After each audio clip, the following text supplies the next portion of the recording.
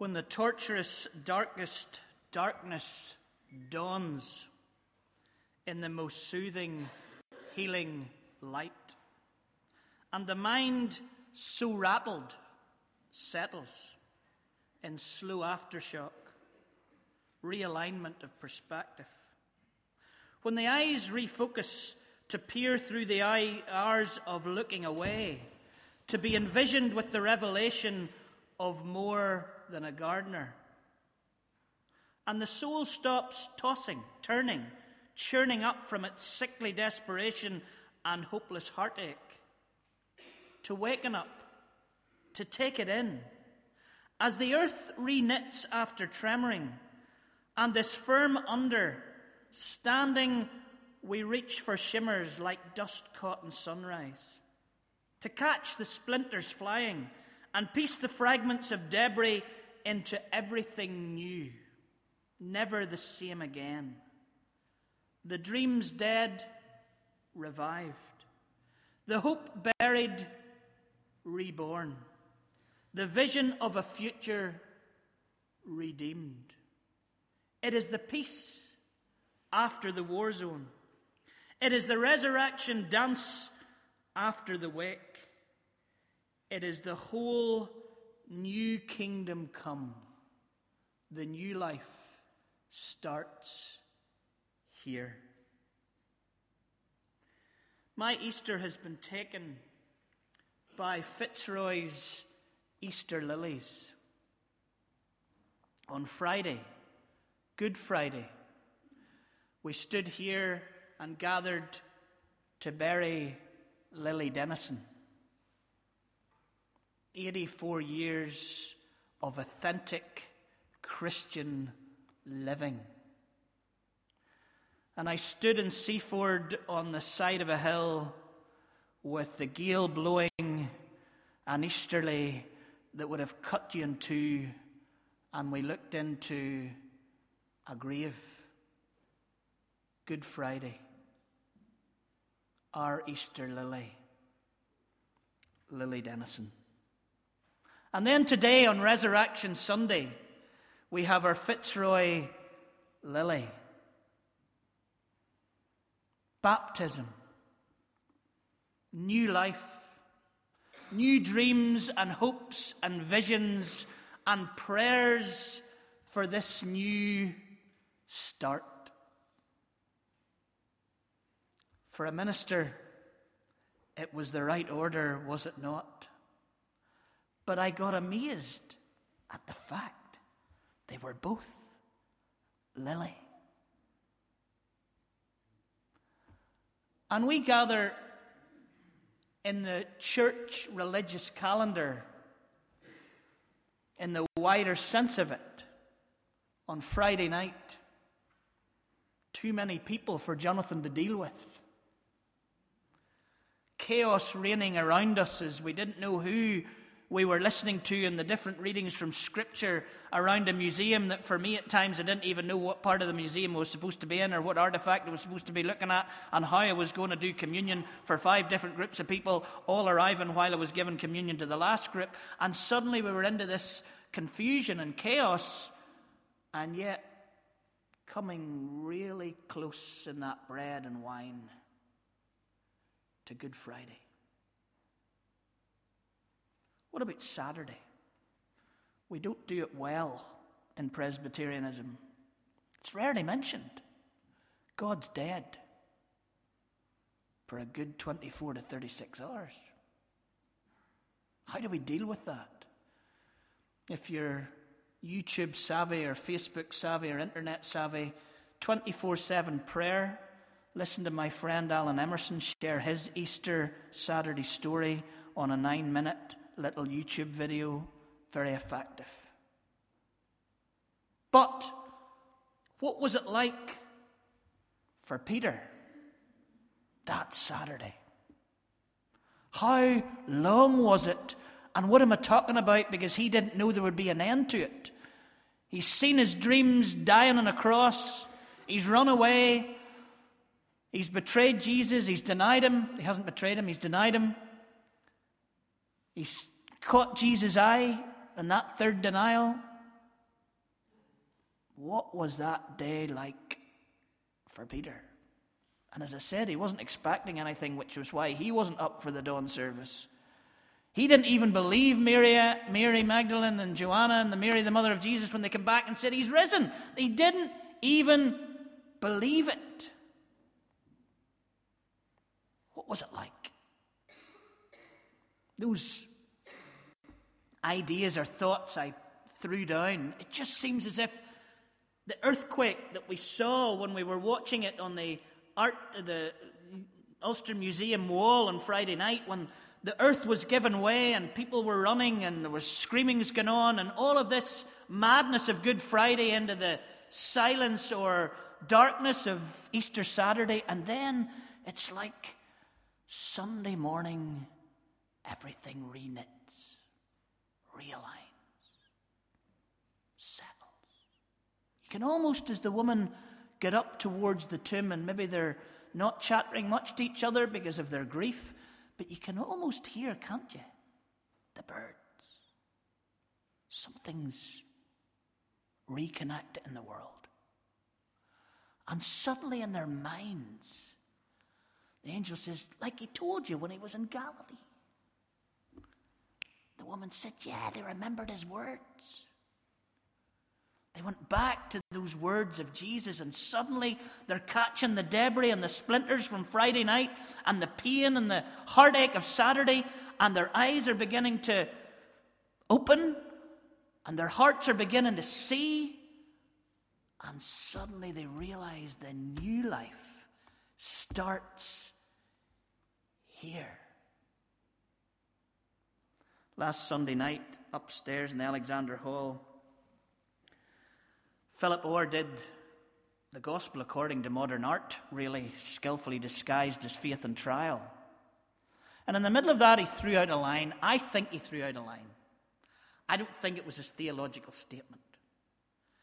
But he said something like, and really that's what the church does, it just births and buries.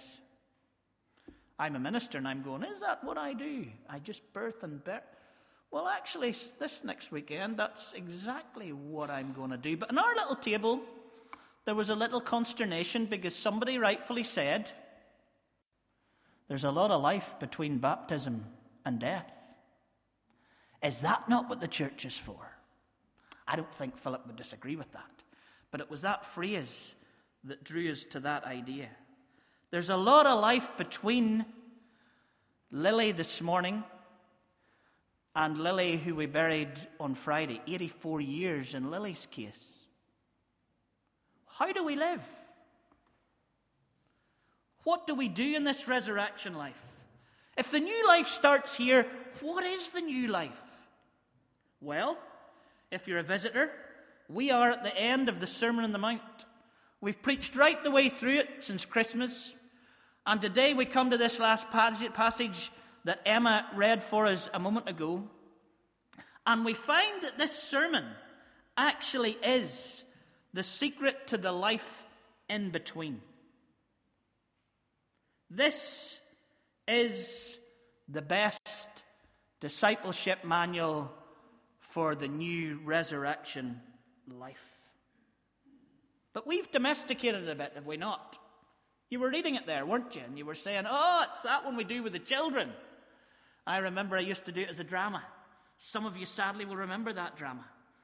On the rockety rock on, Tommy, because it's that long ago since Rock On Tommy was rocking on. And we did this little drama where we tell the children, you don't build your life on the sandy ground, you build your life on the rock. And it's become a bit of a children's talk to us. We almost need to deconstruct the children's talk before we can get to the heart of what's going on. Well, what was going on? Well, the thing is that we probably don't, as in everything we read in the scriptures, get exactly what was happening at that point. Because when Jesus said, build your life on the rock, the people of his day would have been going, he's talking about the temple. Because Herod was building a temple on the rock in Jerusalem. Which takes us into Jesus going on his whole life to his disciples saying, you can pull this temple down, and in 3 days I'm going to put it up again. What was he talking about? Are those some of the words they got when they saw the grave was empty? That's it. Friday, 3 days. Pulled his temple down, resurrection life, rebuilt, new worship, new life, new resurrection. He's the temple. He's the temple. Ah, that's what he was on about. Now, they wouldn't have got it in that way when he said it here, but the rock, temple, Jerusalem, may well have been in their minds. And today, Resurrection Sunday, is the day we celebrate the rebuilt temple. The new life starts here. Therefore, everyone who hears these words of mine and puts them into practice is like a wise man who built his house on the rock. A couple of things are happening at the end of this sermon that you may have noticed. Jesus goes on about the false teachers, but then he goes on about the other falsers. There's two falsers in this passage that Emma read today. There are those who have a false profession, who merely profess. Not everyone who says to me, Lord, Lord, will enter the kingdom of heaven, but only the one who does the will of my Father who is in heaven. Many will say to me in that day, Lord, Lord, did we not prophesy in your name, and in your name drive out demons, and in your name perform many miracles? Then I will tell them plainly, I never knew you. Away from me, you evildoers. Who? They professed Jesus was Lord. They professed he was theirs. But profession is not the rock that we build on, it seems. And then there's those who don't falsely profess, but falsely just hear. Anyone who hears these words of mine and does not put them into practice is like a foolish man who built his house in the sand. The rain came down, the streams rose, the winds blew and beat against the house, and it fell with a crash. We're hearers. In fact, I'm not sure that Stockman was sound today. Or, I liked that bit, but I wasn't sure about that bit. Oh, I was reading a great book by Tom Wright this week, or John Stott this week, or I was reading about J.C. Ryle. Do you know I'm a great reader of things about God's Word? Jesus says, that is not the rock on which we build the church. We could be falsely deceiving ourselves. John Stott quotes J.C. Ryle. There's a double whammy. And he says, by a passage of heart-piercing application, Jesus turns from false prophets to false professors, from unsound teachers to unsound hearers. False teachers moves to those who have Jesus stickers on their cars, fish on their lapels. Great testimonies of profession. False professors, Jesus warns against. Or unsound hearers. Oh, I'm at church every week, love a wee bit of a Bible study. Oh, go to Bible studies all the time. Tasker, in another commentary, quoted again by Stott, in case you think I was reading lots of commentaries this week. It is not only false teachers who make this narrow way difficult to find and still harder to tread. A man may also be grievously self-deceived by their profession or their brilliant hearing.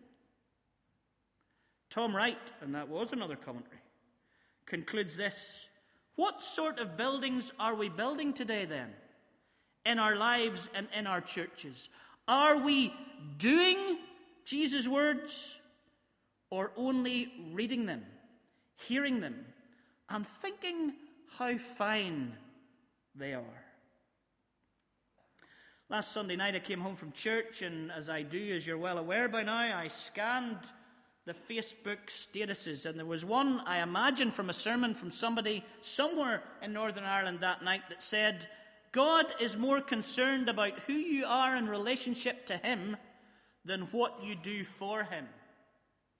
Now, my mind is nerdish, and I'm immediately going, I thought, No.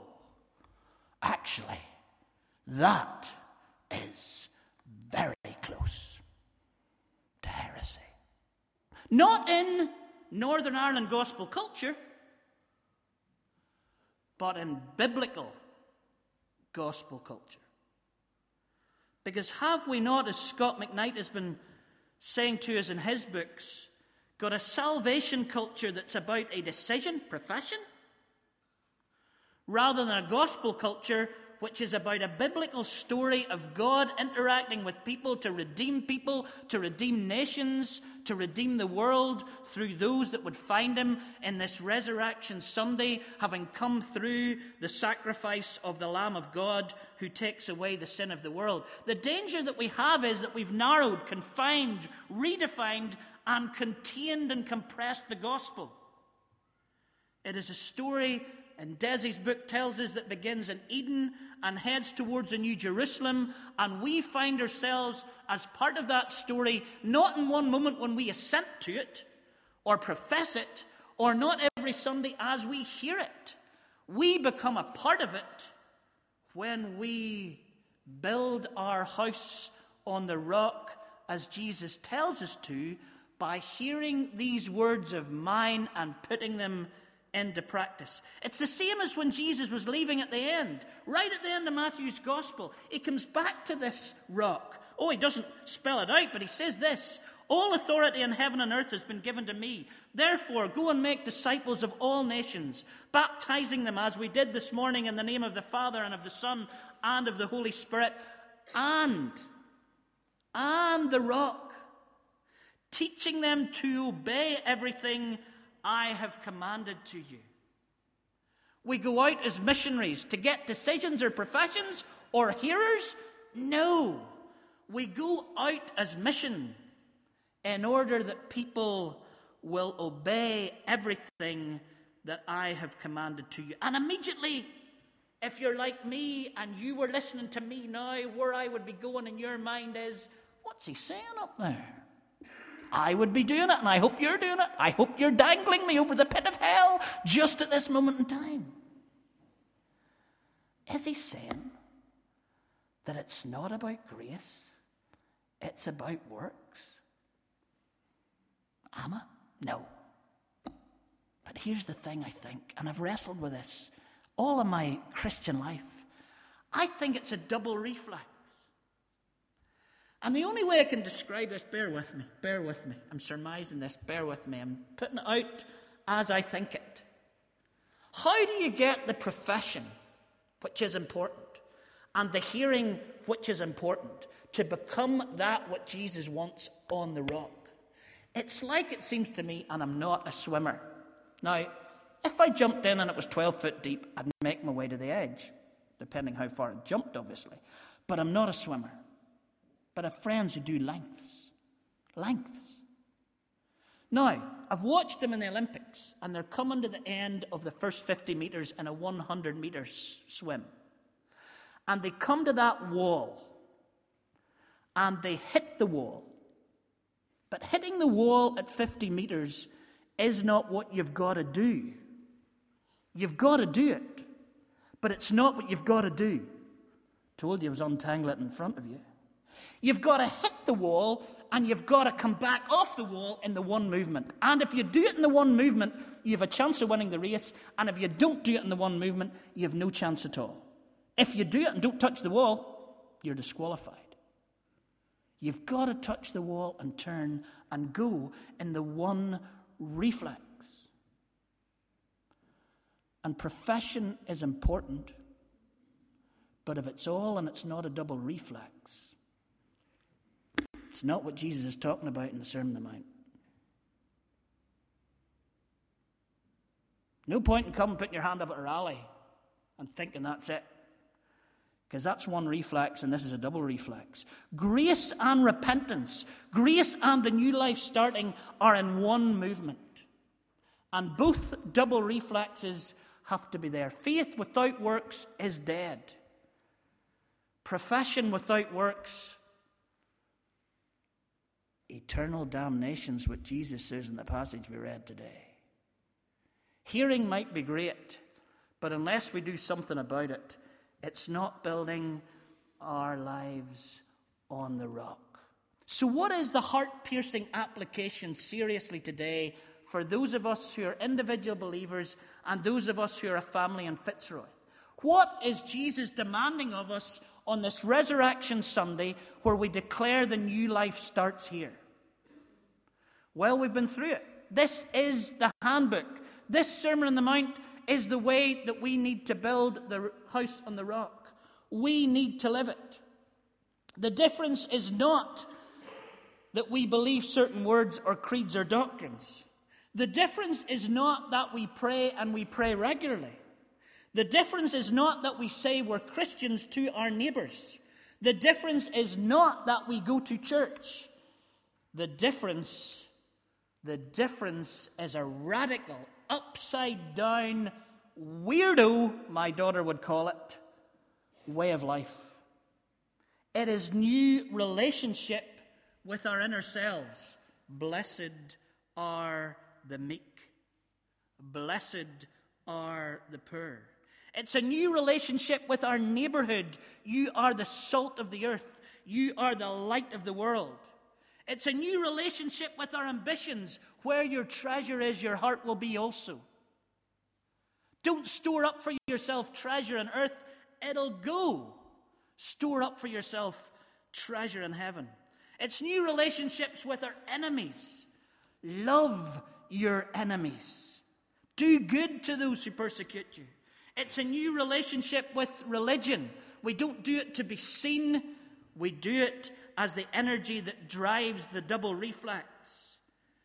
It's a new relationship with everything around us because the world shook on Good Friday, and we are the reknitting of Eden towards a new Jerusalem. Radical life. Who are those who live radical lives? Pope Francis is causing a bit of a stir, is he not? Monday, Thursday, in a prison. Sermon on the Mount stuff, isn't it? Washing the feet of a woman inmate. 2 or 3 whammies there. Radical. Upside down. Different than the world. Alec Reid, I've mentioned 14 days. I'll mention it again and again. If you can see that program, see that program. Alec Reid, who was that person who drew Father Jerry and Ken together in that whole movement of peace and reconciliation. He says in that program, no good living behind the liturgy or just doing liturgy. You've got to get into the darkness and bring light where there's darkness and bring healing where there's healing. If there's an uncivilized society, it is our job to make sure that we bring the good news into it. He wasn't professing. He wasn't hearing. He was hearing the words of Jesus and doing the words of Jesus and building on a rock. A pope, a priest venerated, not venerated to that extent, but to our own saint on Friday, Lily Dennison. Her neighbour came to me and said, I am not of faith, but I was jealous of Lily Dennison's faith. She believed, and not like all those other Christians, I quote, she believed it. I knew she believed it. It was authentic. In the middle of Belfast in 2013, she had neighbours across Ava Gardens of all ages who a community had been built around one very ordinary woman living out the words that she'd heard since she was young. And they said to me as they left, we've got to keep that community now. Lily has built our community and we need to keep it and keep meeting together. The new life starts here. And here's my tip for you. If I'm going to bury you, make sure it's a good ceremony. Lily Dennison's no bother at all. What a testimony that was. What a funeral that was. Are you building your house on the rock? Lily Ann Scott, baptized today. What will we ask of her? What do we want of her? What will this covenant prayer and this Aaronic blessing and what Ruth has welcomed her into, what is our dream for her and our other young people? That they build their lives on the rock. What is the rock? Listening, professing, yes, but the double reflex is that it's got to happen. We've got to do the resurrection life. We've got to hear these words of the Sermon on the Mount. And if we're not doing them, guys, if we're not doing them as individuals, and if we're not doing them as Fitzroy, then we're wasting our time. It's the sand, it's falling down, it's going nowhere. Let us, on this resurrection day, commit to building our lives on the rock. The words that Jesus said lived. Let's pray.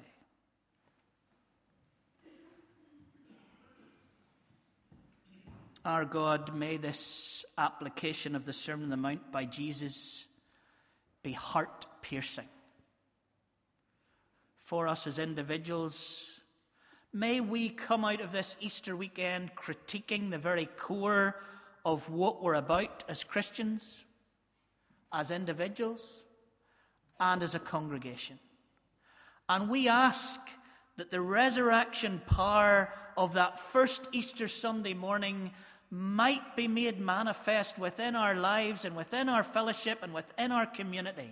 That we in the centre of Belfast, across Northern Ireland and across the world, would build something on the rock of the words of Jesus that would stand against any cultural storm or pressure or wind. Lord, we give ourselves to you. Help us not to deceive ourselves, but to be authentic in what we believe and do. In the name of the resurrected Christ. Amen.